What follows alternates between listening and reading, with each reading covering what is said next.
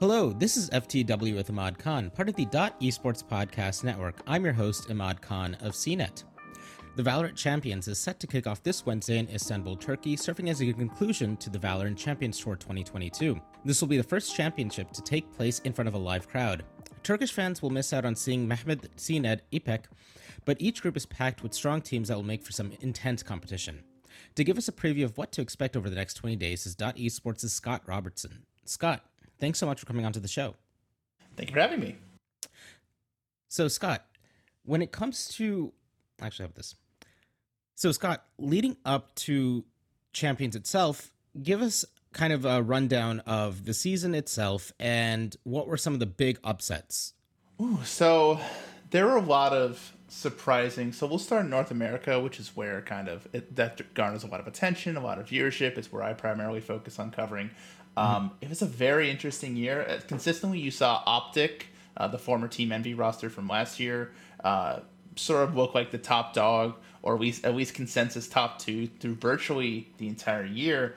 And through each stage, we saw like a new team that was kind of either not as highly regarded, sort of emerge as the top two team next to them. So in stage one, this was the Guard, a relatively unproven team of players that didn't have a ton of tier one experience, kind of catch on fire and then attend their first international event where they failed to live up to expectations there, but still were way ahead of schedule where they should be. In stage two, it was XSET, who was constantly finishing as like the fourth place team throughout 2022 and 2021. They finally had their breakthrough during stage two. They finished first. They went to Masters Copenhagen, and they did well enough to earn a trip to Champions, where they'll be competing in Istanbul. And then in LCQ, 100 Thieves, who have gone through just a massive amount of roster changes over the past year. Their original roster was Steel and Hiko and Nitro. That's all gone.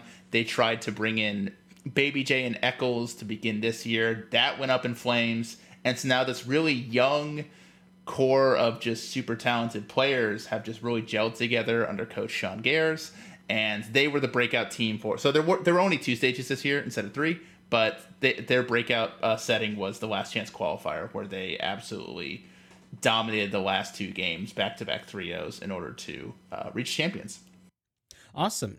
And, let's go into the groups themselves, right? So in Group A, we have PaperX, Edward Gaming, Leviathan, and Team Liquid. I actually want to focus on Edward Gaming. So correct me if I'm wrong, but this is China's first Valorant team to make it to Champions?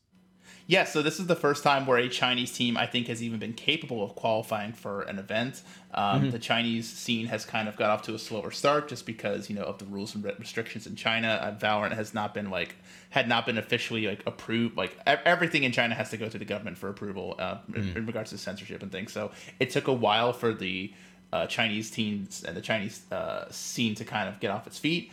But honestly, Edward Gaming is quite literally the perfect debut team for an entire region that many have high hopes for. They're super young, even by Valorant standards. Most teams average an age of early to mid 20s. This team's average age is 19, and they're all playmakers. They're all aggressive. They all go for wild peaks, and they all make great plays together. And they're coming off of a great performance. They went to the East Asia LCQ with one other Chinese team. They played against Korean teams and Japanese teams, and they went perfect. They didn't drop a single map. They went all the way through the upper bracket. They looked dominant on Fracture. I think this could be a really exciting debut for China. A really exciting debut for these players. I think for them, the gap between their floor and ceiling is massive. This is a team that could, kind of burn up in the bright lights and get toasted by teams like PaperX or Team Liquid, or even Leviathan, who have some international experience themselves. Or honestly, they could be competing for a top 4 slot in front of a crowd. I mean, I think they are the wild card, essentially, of this entire tournament, and especially this group. We know how good PaperX is. We know how good Liquid is when Scream and Yampi are cooking. And we saw some really good stuff out of Leviathan at Copenhagen. So I think Edward Gaming is going to be one of the most it definitely has to be one of the most must-watch teams at this tournament. And what's even more remarkable is that China isn't really known as an FPS powerhouse, yet here they are. Yeah, so China has been sort of in terms of FPSs, they've been around in CS:GO. So in the Asian scene, pretty much one of the biggest names in Asian CS:GO has been Tyloo Gaming, who are a Chinese team, primarily Chinese players. And over the past few years, Tyloo, along with teams like MVP, PK out of Korea, have consistently been like the primary Asian representative at like major tournaments and majors. Very rarely have these teams notch impressive wins over top international teams from places like EU, CIS, North America. But they are always consistently doing the best in Asia. So China's not completely new to FPSs, and of course, China has a pretty sizable what's the word I'm looking for here? China has been around Overwatch for a while as well. A lot of competitive players. They obviously have a ton of Overwatch franchises based in China. So they're not completely new to FPS. But unlike other Valorant teams, which comprise of a lot of former FPS players, obviously we sell out a lot in North America, EMEA, a lot of former CS:GO players. Then you get a couple from games like Overwatch, Apex, Crossfire even. This seems like it's a lot of this Edward Gaming team seems like it's a lot of players who this is their first real game that they're playing professionally. Like they are very new to this. As I said, they're very young, and like I said, they're gonna be fun to watch. I can't wait to watch their opening match. And speaking of past FPS teams, in Group B we have Optic, Boom, Zeta, and Loud. I mean, how is Group B looking like right now, and kind of your analysis? Honestly, it looks like it's Optic's group to win. This team has been they won Masters Reykjavik. They finished, I believe, top 4 in Masters Copenhagen. They have been a consensus top 2 team in North America, which is a very deep and competitive region. Optic looked a little more shakier in Copenhagen, but I mean, even it was still it was a bit of a slow start for Ye, who is of course like arguably one of if not the best players in the world. I think if they kind of shake off those cobwebs and shake a little bit of that rust off, they've had a lot of time to prep. I'm really fond of FNS as an IGL and of their coach and of Coach Chet. I feel like Copenhagen, like I don't see this team like flaming out or getting. I think they'll be prepared for teams like Boom and Zeta, and of course they've had a great rivalry with Loud over the past 2 tournaments. I don't think Loud's gonna fizzle out like they did in Copenhagen. I'm predicting Optic will win over Loud in the winners match, and Optic will comfortably reach playoffs. But Boom is aside from Edward Gaming, Boom Esports is the only team that is making their international debut. Every other team at this tournament has been to a Masters or been to Champions last year. I mean, 100 Thieves. Only Asuna is the only player left. In terms of he went to Masters Berlin last year, with the Champions last year with that old roster. So most of the 100 Thieves roster are making their debut. But Boom, who is an Indonesian team, this is their first tournament. I'm excited to see them. APAC, as we've seen with teams like Paper Rex, and Asia as a whole is such a stacked region. When we start looking at partnership next year, we look at the Super Leagues, looking at the Asian League, you're going to have the best teams from Korea. You're probably going to have Edward Gaming. You're going to have Paper Rex, and maybe Boom will join them out of APAC, and I'm excited to see what they do here. Well, speaking of other Chinese teams that are making it out, we have in Group C FPX, along with KRU, XSET, and what is it, Xerxia? Xerxia. Yeah, when it comes to C, I mean, FPX obviously has a lot of skin in this. Are they kind of the favorites to win Group C? Yeah. I mean, FPX, even when they were fielding a really talented roster of EMEA and CIS players, led by one of the most well-regarded CS:GO veterans in Angel, and just absolutely stacked to the brim with some of the best players in the world. Shao, Sugetsu, Artis. This is easily, I think this is the best roster that is at this tournament, and of course they showed that stuff in Masters Copenhagen, winning the tournament. And Crew you have to commend Crew. I think they're the only team now that has literally been to every single international event. I don't think Crew have missed a single one. I think they're the only team now to do it.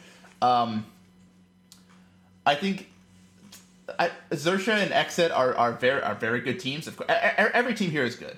It's a world championship. There are no bad teams here.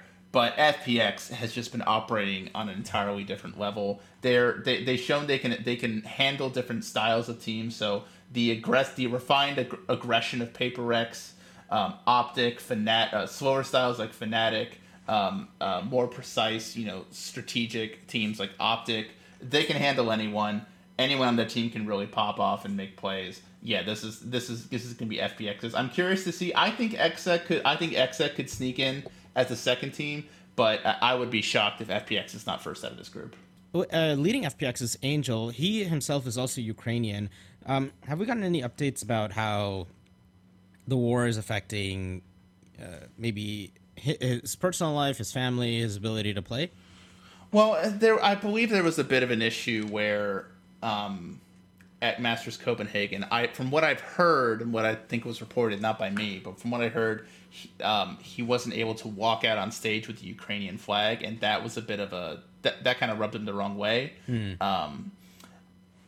So I would hope to see him be able to do that this time around, if that's something he wants to do. At the end of the day, sometimes these players they just use high level pro play, focusing on the tournament as a way to sort of like distance themselves from the very harsh reality of an ongoing war and invasion that I think a lot of people forget is still going on, and this is his home that's being ravaged by war, and whether or not he wants to continue to draw attention to it, or whether he just wants to focus on Valorant, it's entirely his choice. And I think everyone here should, everyone watching should, respect his choice and just have a profound appreciation for not only his lengthy career and the longevity of it, but being able to play at a high level while you're dealing with all that kind of stuff at home. Very commendable in my eyes. And in the final group, we have Group D. It's DRX, Furia, Fnatic, and 100 Thieves. Any predictions out of this group? So this is a fun group, and it's very interesting. So Fnatic, it's interesting. DRX and Fnatic are almost two sides of a. Actually, not two sides of the same coin. They're two completely different coins. DRX always looks really good in the group stage. They look really confident. They usually win both their first matches and cruise into playoffs. And it's when they get to playoffs that's when they begin to falter. It's been at least 2 or 3 times now where they look dominant at a group stage. They get to playoffs and then they lose 2 out of the 3 matches. They're out in 5th or 6th, and it's very frustrating because of the expectations that we have for Korea as a region, especially when this team was playing under Division Strikers banner, and they were they set some insurmountable perfect record of 80 something or 120 something and maps in a row that they didn't, or matches in a row that they didn't, where they won. And so I would love to see, there's no better time than the World Championship for them to finally fix those playoff lows. And then you got Fnatic, who have kind of sometimes come up to a slower start in groups, but then they turn it up for playoffs. Outside of Ye, you probably have the best player in the world in Durka. And then you mentioned at the top of the show, CNED not being in this tournament, but Fnatic will still get the home crowd boost. Alphayer, their young, one of their young prospects, only 17, from Turkey. The crowd is absolutely going to be if there is a crowd buff, it will definitely be helping Fnatic. And then 100 Thieves. 100 Thieves are still 100 Thieves are playing their best Valorant, but as I mentioned earlier in the show, I think I talked about 100 Thieves a little bit. It's so impressive to see where this team was at the beginning of the year. They were 0-2 and they started with a horrible start to stage 1. They immediately made roster moves and essentially hit the reset button completely between stages. They shook up leadership. They completely rebuilt the roster, and now they're at the World Championship. Similar to the Guard in stage 1, where I feel like it's a bit ahead of schedule. But hey, if you're in fine form and you're playing your best Valorant, and you feel like even if you don't win this tournament, I don't think anyone's expecting 100 Thieves to be the champions at the end of it. So play off those expectations. Just be hey, no one believes in us, Like, no one's expecting us to win. We've pretty much got nothing to lose. The whole team's very young. It's got a bright future ahead of it. Go for broke. Have fun. Make risks. And so I wouldn't be shocked if they went 0-2, but I also wouldn't be shocked if they went 2-0 in groups. Like, I think, and then Furia, I'll admit I haven't watched much Furia. I know they had a tough time at Champions last year. So it would be nice to see them recover. Because Brazil because one thing that kind of hurt viewership a little bit in Masters Copenhagen was Brazil. I believe it was Brazil. Yeah, because Loud got eliminated nice and early, like 0-2 in groups, and then pretty much all of viewership for Brazil just fell off a cliff because they didn't have a representative left. So I'm hoping Brazil does much better this time, just for the sake of numbers. So people won't people won't continue to falsely claim that Valorant's already dying. Well, Scott, thank you so much for your excellent analysis. Oh, thank you. I'm always happy to rant Valorant. I'll be doing plenty more of that this week in writing form, so happy to get started now. And that was FTW with Ahmad Khan, part of the Esports Podcast Network. If you enjoyed the show, please rate and share. To follow Scott and keep up to date on Valorant, you can find him at CounterScottGo on Twitter. To follow me and my work over at CNET, you can find me at Imad on Twitter. And with that, we'll catch you guys next week.